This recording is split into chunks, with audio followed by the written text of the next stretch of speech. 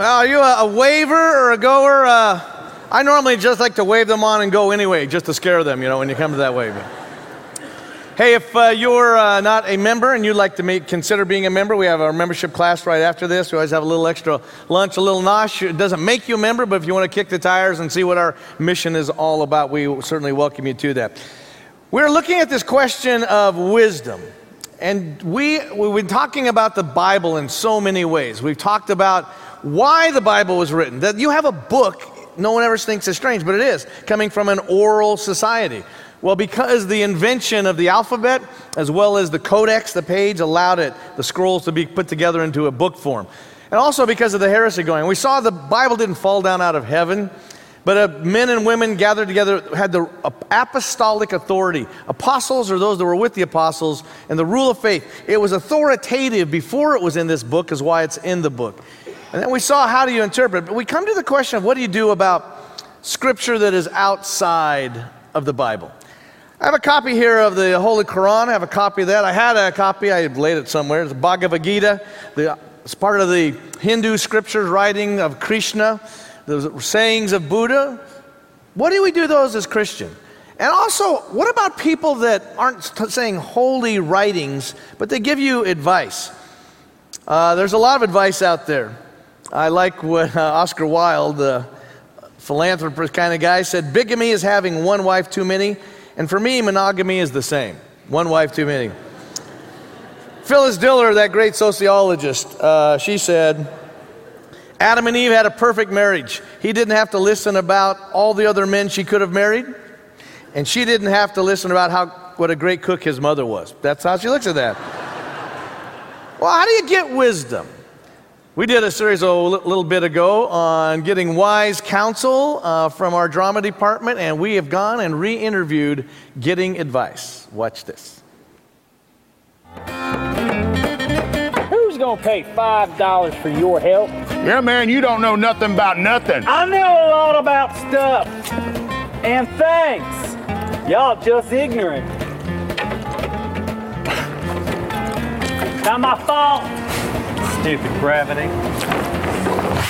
Here is your tax return. Go ahead and sign and send it to the IRS. Wow! My refund is more than I made last year. Yeah, I got a little creative. Yeah, you claimed kitty litter as a business expense? That is where your cat does his business. Duh. Lady, you need to get you a real accountant. He is in no way an expert in this area.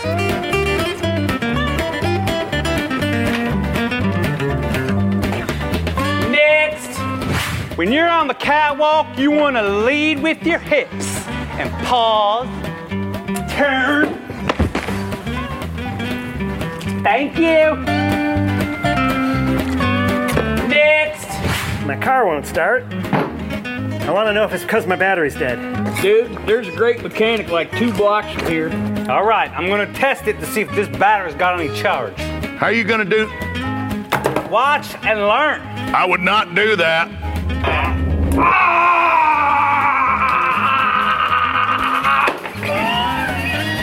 Battery is good. That'll be $5.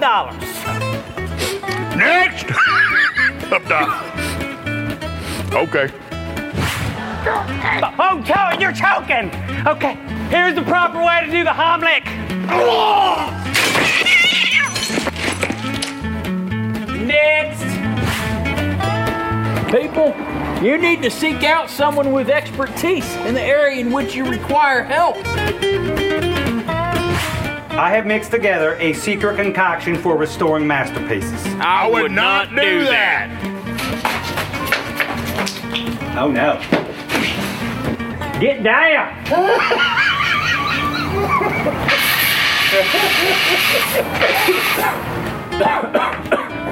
Are you the guy that told my boyfriend he should kiss another girl to make me jealous? You are welcome.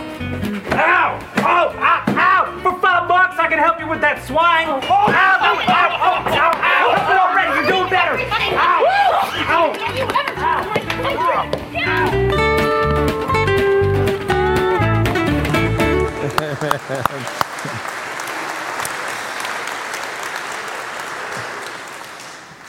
The question of Scripture outside of our Scriptures and what we learn from it, it's very simple. When the Bible speaks, we speak. When the Bible is silent, we're silent. You've heard that before. When the Bible is silent, we're silent. We respectfully maybe learn things from other people, from other areas and other faith. But when the Bible speaks, it is very clear we speak. And we speak boldly with faith and hope and love. With faith, do not let other people hijack and, if you will, capture your faith.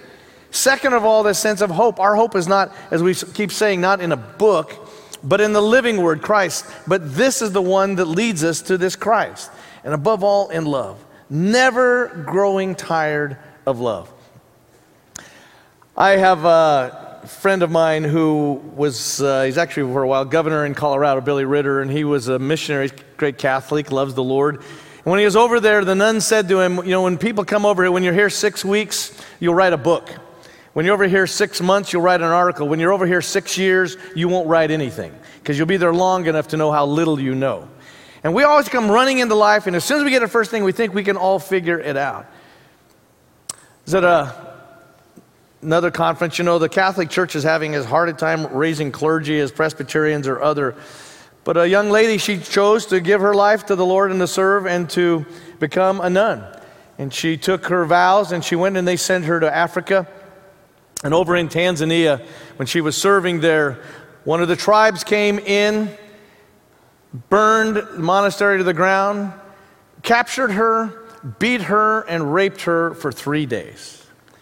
And when she was released, she had such a crisis of faith in the question of, God, I serve you, I give up everything that I have to serve you, and this is what you allow.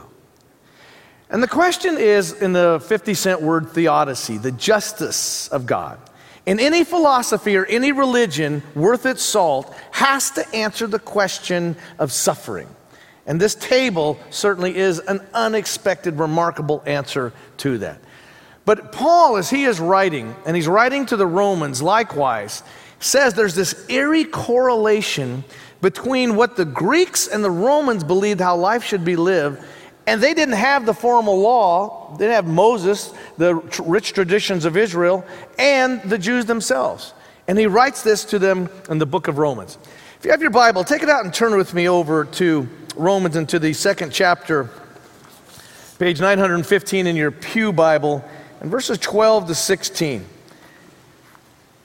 Paul, as we've said before, has not been to Rome. He says that. He's probably in Corinth writing this. It's the longest theological letter that he ever writes. He's trying to combine together how Jew and Gentile, what has God done with the law now. But in the middle of it, he starts, remember, in the first chapter, he says, what can be known about God is clear in the creation. That everybody, even the Greeks, whether, you know, it was Zeus, whether it's Apollo, whoever, that you have a sense that there is a great God out there. But then he says this other thing that nobody really expected him to say. Look at verse 12. All who have sinned apart from the law, that means the formal 10 commandments, the Decalogue, Talmud, will also perish apart from the law. And all who have sinned under the law will be judged by the law. For it is not the hearers of the law who are righteous in God's sight, but the doers of the law who will be justified. And Paul's what he's saying is just because you've heard the truth doesn't mean anything. Just hearing the truth, it's those that do the truth. Just because you know the gospel that Christ died for you doesn't mean anything unless you obey it. And that's what he's saying. He said, so there are those that are saved and judged with the law or without the law. Then he says this wild thing, verse 14. When Gentiles who do not possess the law do instinctively what the law requires, these, though not having the law, are a law to themselves. They show that what the law requires is written on their hearts, to which their own conscience also bears witness. And their conflicting thoughts will accuse or perhaps excuse them on that day when, according to my gospel, God, through Jesus Christ, will judge the secret thoughts of all. What he's saying is that Gentiles do the right things, and they haven't been told formally by God to do that. Why do you do that? He says it's on everybody's heart. And any sociologist worth her studies will tell you, and if you've studied this, how remarkably the body of how we are to behave is similar. For all these different beliefs and all these different, it's remarkable when you study sociology and anthropology what the similarities are. Well, Paul says, well, I'll tell you why, because God's written it on their heart. And he says someday they're going to stand before the Lord, and they're going to be accused or, strangely, excused. Jesus said, to whom much is given, much is required. Of whom little is given, little is required. We're judged according to the light that we've been shown. And so, as I've said before, what if one of the tribes you probably studied in anthropology, Yanomamo, South America means the fierce people. Yanomamo means you insult me, I'm obligated under my ethic to bash your brain in when you're not looking. It's the fierce people. And they're pretty much animistic, and they worship the gods of the jungles and things. Well, what if you have a Yanomamo and he dies one day and he stands before Christ? And the great question is always, what about him? Well, Paul makes it clear. He is saying, well, first of all, he would stand up, and if his God is Bahunga, and I'm making that up, that's not the name.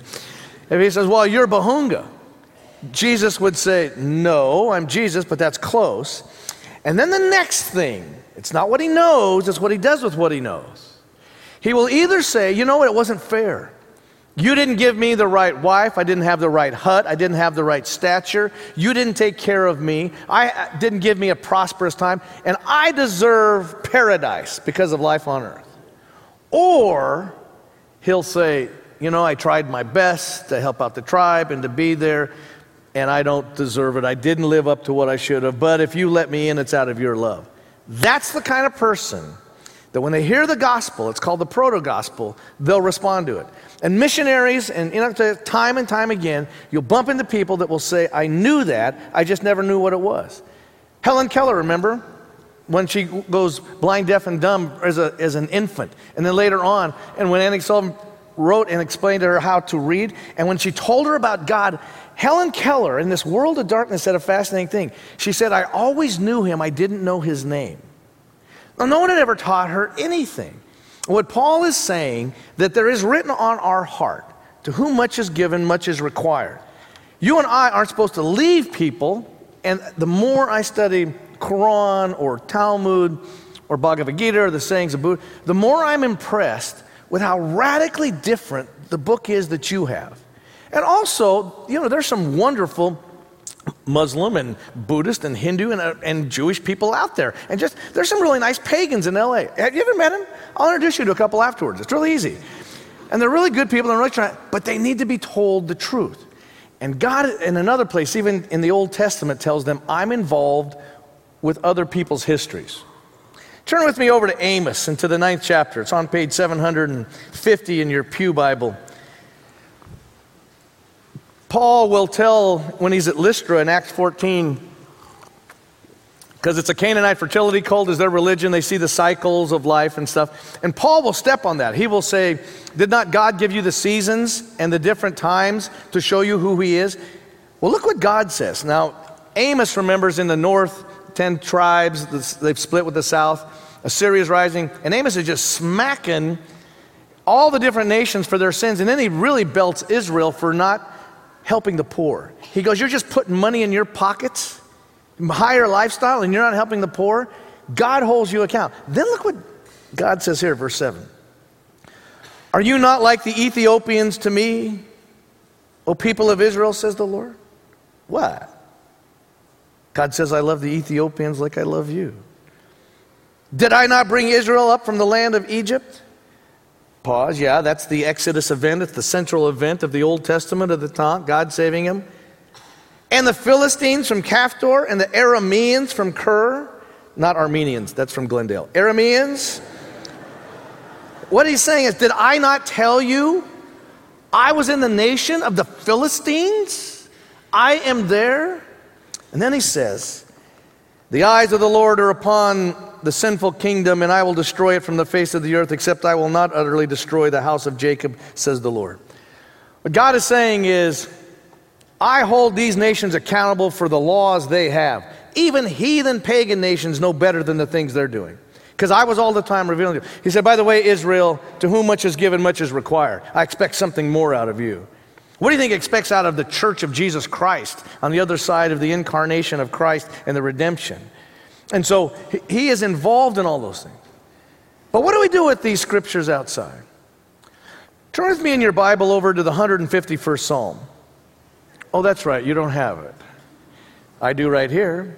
Did you know there is a 151st Psalm? Outside of the Dead Sea, of course, as you know, the Essenes, and this cave here, I think this is cave 4. This scroll was found in cave 10. In 1948, we've talked about before, the little Arab boy who found through a rock and heard something breaking up there, and there were all these clay jars with all these documents. The Essenes were kind of the end timers. They dropped out before Tiberius came, and they wrote everything down. So these were 2,000-year-old documents that they found in these caves. And one of these was this manuscript. This is the 51st Psalm, 151st Psalm. And what it says is, Hallelujah of David, love David, the son of Jesse. Smaller was I than my brothers and the youngest of the sons of my father, so he made me shepherd of his flock and ruler over his kids. Notice the Hebrew parallelism going on there. My hands have made an instrument and my fingers a lyre like a guitar. And so I have rendered glory to the Lord, thought I within my soul. The mountains do not witness to him, nor do the hills proclaim. But the trees have cherished my words and the flock my works. In other words, he's outside. For who can proclaim and who can bespeak and who can recount the deeds of the Lord? Everything has God seen, everything has he heard and he has heeded. He sent his prophet to anoint me, Samuel to make me great. My brothers went out to meet him, handsome of figure and appearance. They were tall of stature and handsome by their hair. What he's saying is God doesn't like tall people with lots of hair, is what he's saying. But the Lord God chose them not. And he sent and took me from behind the flock and anointed me with holy oil, and he made me leader of his people and ruler over the sons of his covenant. Now, why is that not in the Bible? Well, as we're talking about in the redaction process and the canonization process of putting together, they said that's a good writing, and some synagogues had used that at some point, but they pretty much agreed David did not write that. David never would have talked about Samuel and all the things that he did that way. It's a nice psalm, but it doesn't have that authority. And so likewise, when we go to other holy writings and we can learn. And what we can learn without agreeing with the presuppositions and conclusions of other religion and other holy writings. By that, some of them have some things, when the scriptures speak, it trumps any other religious writing. Because God was involved in a unique way in the writing of it. It's not good women and men guessing about life. It's people saying, I saw this happened, and God proved it in that way. And as you know, our good Mormon friends, we have, lots of Mormons that interact. The Book of Mormon, they agree with the scripture. They have their Book of Mormon and the Pearl of Great Price. Good to read. It's not binding.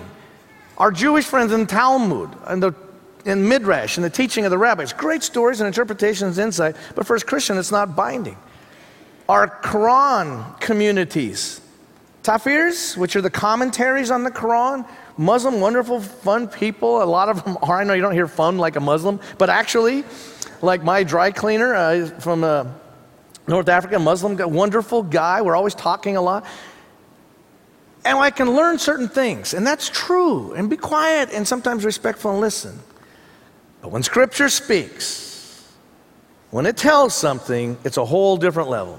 And one of the things we're debating as we get together, we're going to be having a town hall meeting coming up on next week at 9/11 at 4 o'clock in the afternoon, because one of the things that we're trying to wrestle with within our church is, what about those that have never heard outside of Christ? God loves them, God's working with them, but there is one name under heaven we can be saved. His name is Jesus. Amen? And that's the solid truth that we have. And we leave into God. God is the one who is the judge. I'd like to be there saying, let this one in. No, not that one. But I'm not going to be there. And neither are you. God says, and Christ says, you don't know their hearts. I know their hearts. You don't. And as I've always told you, the 3 surprises of heaven. Who's there? You'll go, wow. Who's not there? Wow. And the biggest surprise, that you're there. Those will be the big surprises. And it shouldn't be in Christ as we are gathered there. So the 4 real P's, which I say of theology of this time, we agree with a lot of, do you know the common table issues of a lot of people of other faiths? First of all, there's one of poverty. We all agree with helping the poor, and particularly the poor children.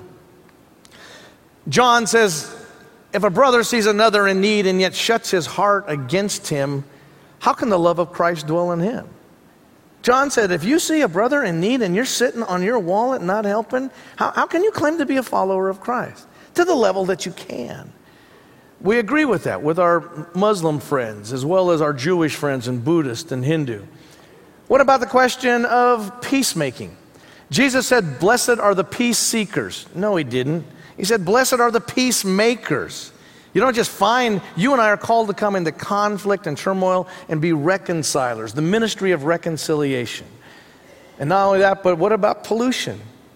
There's many a parable of Christ of tending the vineyard of God and of caring for this one plant. We're not earth worshipers like some of our friends, but yet we have a responsibility to care for the next generation if Christ doesn't return.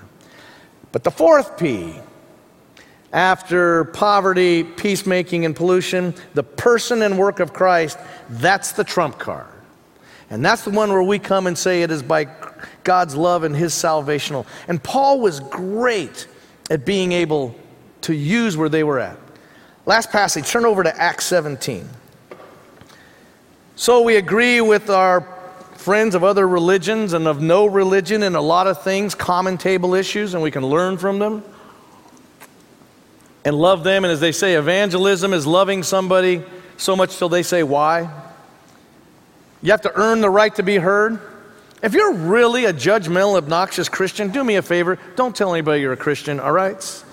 We got enough of that going on. If you're going to be loving and classy about it, yeah, then do tell them.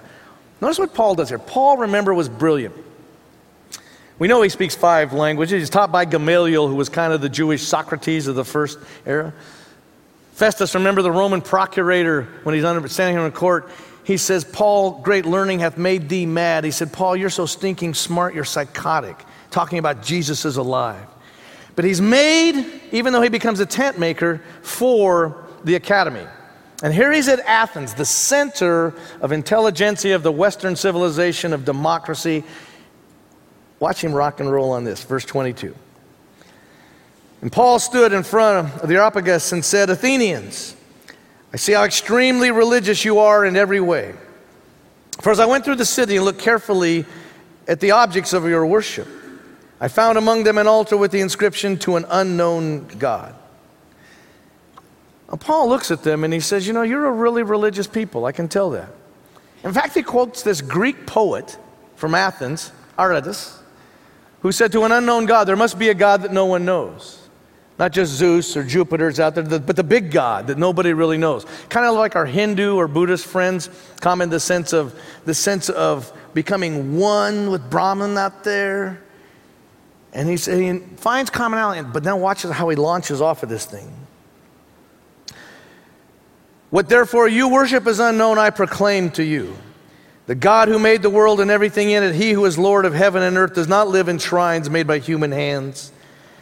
But pause. By the way, the Stoics thought that the gods kind of lived in essence around the temple. If you go to one of their temples, they wouldn't have a big room like this. You didn't go in, you worshiped outside and the Spirit was there. He's playing off what they believe. Nor is he served by human hands as though he needed anything, since he himself gives to all mortals life and breath and all things. Because they were, remember, feeding the gods their offering. From one ancestor he made all nations to inhabit the whole earth, and he allotted the times of their existence and the boundaries of the places where they should live, so that they would search for God and perhaps grope for him and find him, though indeed he is not far from each one of us. For in him we live and move and have our being, even as some of your poets have said, we too are his offspring. 3 times he has just quoted pagan Greek poets and using it to say that I agree with you. And he said God did that so that you would go searching after him, but he's not that far away. This guy's good. It's like God's using it. Look at verse 29. Since we are God's offspring, we ought not to think that the deity is like gold or silver or stone, an image formed by the art and imagination of mortals. Why, God has overlooked the times of human ignorance. Now he commands all people everywhere to repent. He has fixed a day on which he will have the world judged in righteousness by a man whom he has appointed, and of this he has given assurance to all by raising him from the dead. He said, God gave you a pass for a while in your ignorance. No more. The truth is out there now. And you need to repent and come, because there is a day of accountability coming. And the judge, his name is Yeshua. He's the Messiah. He was crucified. He is alive. The resurrection. By the way, the Greeks hate the idea of the resurrection because they didn't like this body stuff. The spiritual stuff was the cool stuff. So he's kind of making him go gag. So this is how they respond to him. Verse 32. When they heard of the resurrection of the dead, some scoffed, but others said, "We'll hear you again about this." At that point, Paul left them. Paul wants you to either agree with him or fight him. None of this. And they go, "Let's talk about it again tomorrow." So he goes, "I'm out of here." I had a friend who was an Australian who was raised in London, and he learned properness. He says every time Paul preached, there was a revival or a riot. Every time I preached, they served tea. And Paul's kind of going, "No, I'm out of here." But you see how he has used that. Where the truths of what you have speak, yeah, but then he leads them to from general revelation out there to specific. God made the world. Everybody knows it should be good. The world is not how God made it. It has fallen because of sin. But God said, "I'm going to make it right someday." And you can't get over this. The world was perfect. It is not perfect. It has fallen and broken, and we're a part of it. But God did not leave us there. That's what this table is all about. The world can tell you a lot. The physical cosmos. The psalmist says that heavens declare the glory of the Lord. When you look up out there, John Muir, Scot, born in Scotland, they immigrated to the United States. A Calvinist. Father was a strict Scot Presbyterian. Like the old Scotsman that fell and broke his leg and said, "I'm glad that's over." Kind of like everything has to happen the way it is. And that sense of being able to, well, he came here, he was a very brilliant mind. He was a little boy, would invent he'd put together clocks on his own and little microscopes. They immigrated and they went to Indianapolis, and there on line, working on a conveyor belt, he got some metal in his eye, and the other eye went blind as well, in a sympathetic blindness. And for 6 weeks he lay in his bed, and he thought he'd never see again. And when he finally saw and he went outside, John Muir wrote this in his journal. "As soon as I got into heaven's light, I started on another long excursion, making haste with all my heart to store my mind with the Lord's beauty and thus be ready for any fate, light or dark. And it was from this time that my long, continuous wanderings may be said to have fairly commenced. I bid adieu to all my mechanical inventions, determined to devote the rest of my life to the study of the inventions of God." And of course, he goes up and he heads up to Northern California in the Sierras. He started the Sierra Foundation, the Sierra Club. He's the one that had the influence for Teddy Roosevelt to do this. Because when he was walking outside, he saw all this beauty and all this wonder. When he was walking up here at Yosemite and seeing the waterfalls and smelling the flowers and hearing the birds, as Longfellow said, the mountains are the manuscripts of God. They tell you that God is powerful. They tell you, think of the violence it took to make Yosemite. Think of the time and the horrible things, those glaciers and the earthquakes and the freezing and the cracking and these terrible forces. And yet when you and I stand there, we think it's cool because it didn't happen on our watch. Well, the heavens can tell you that God is powerful, but it doesn't tell you about your heart. This table does, though. God spoke in creation, but he spoke here in a different way. That nun I spoke about was brutally raped and beaten in Tanzania, almost killed her. She spoke at a conference I was at. I wasn't in the same room as her, but someone was telling me of this event. And she got up front and she was talking about helping the poor in Africa and how to make relationships. And she stopped, and she had never shared that story before. And she said, you know, when I was over there, a horrible thing happened to me. And she shared how she had been captured and beaten and raped for days. But she said, but now I've found healing, and God is still can use things like that. When she got done, that wasn't the point of her talk. People were coming up, but a young woman in her early 20s came running up and grabbed this nun so hard, she knocked her to the ground. She was weeping and saying, I can live. I can trust. It'll be okay. This girl had been date raped violently some months ago and had given up on not only her faith and her family, but was on her way to taking her own life. And the story of this nun, God used to touch her. Is God the author of evil things? No. Is God uncaring and heartless? No. Is God redemptive and powerful? Absolutely. And when you come to this table and you see what God has done, and you see this love that He has, as they say, when Christ went over and laid on that cross and said, I love you this much, and laid down and gave what you owed and I owed in our place, there's strength here. Not all strength, just enough. Christians don't claim to have a corner on all truth. We claim to have a corner on the truth, Jesus Christ. And if God spent this much effort and time to create a world He knew was passing away, can you even imagine the things that He is preparing for us forever and who you and I will be? And God says, I promise you.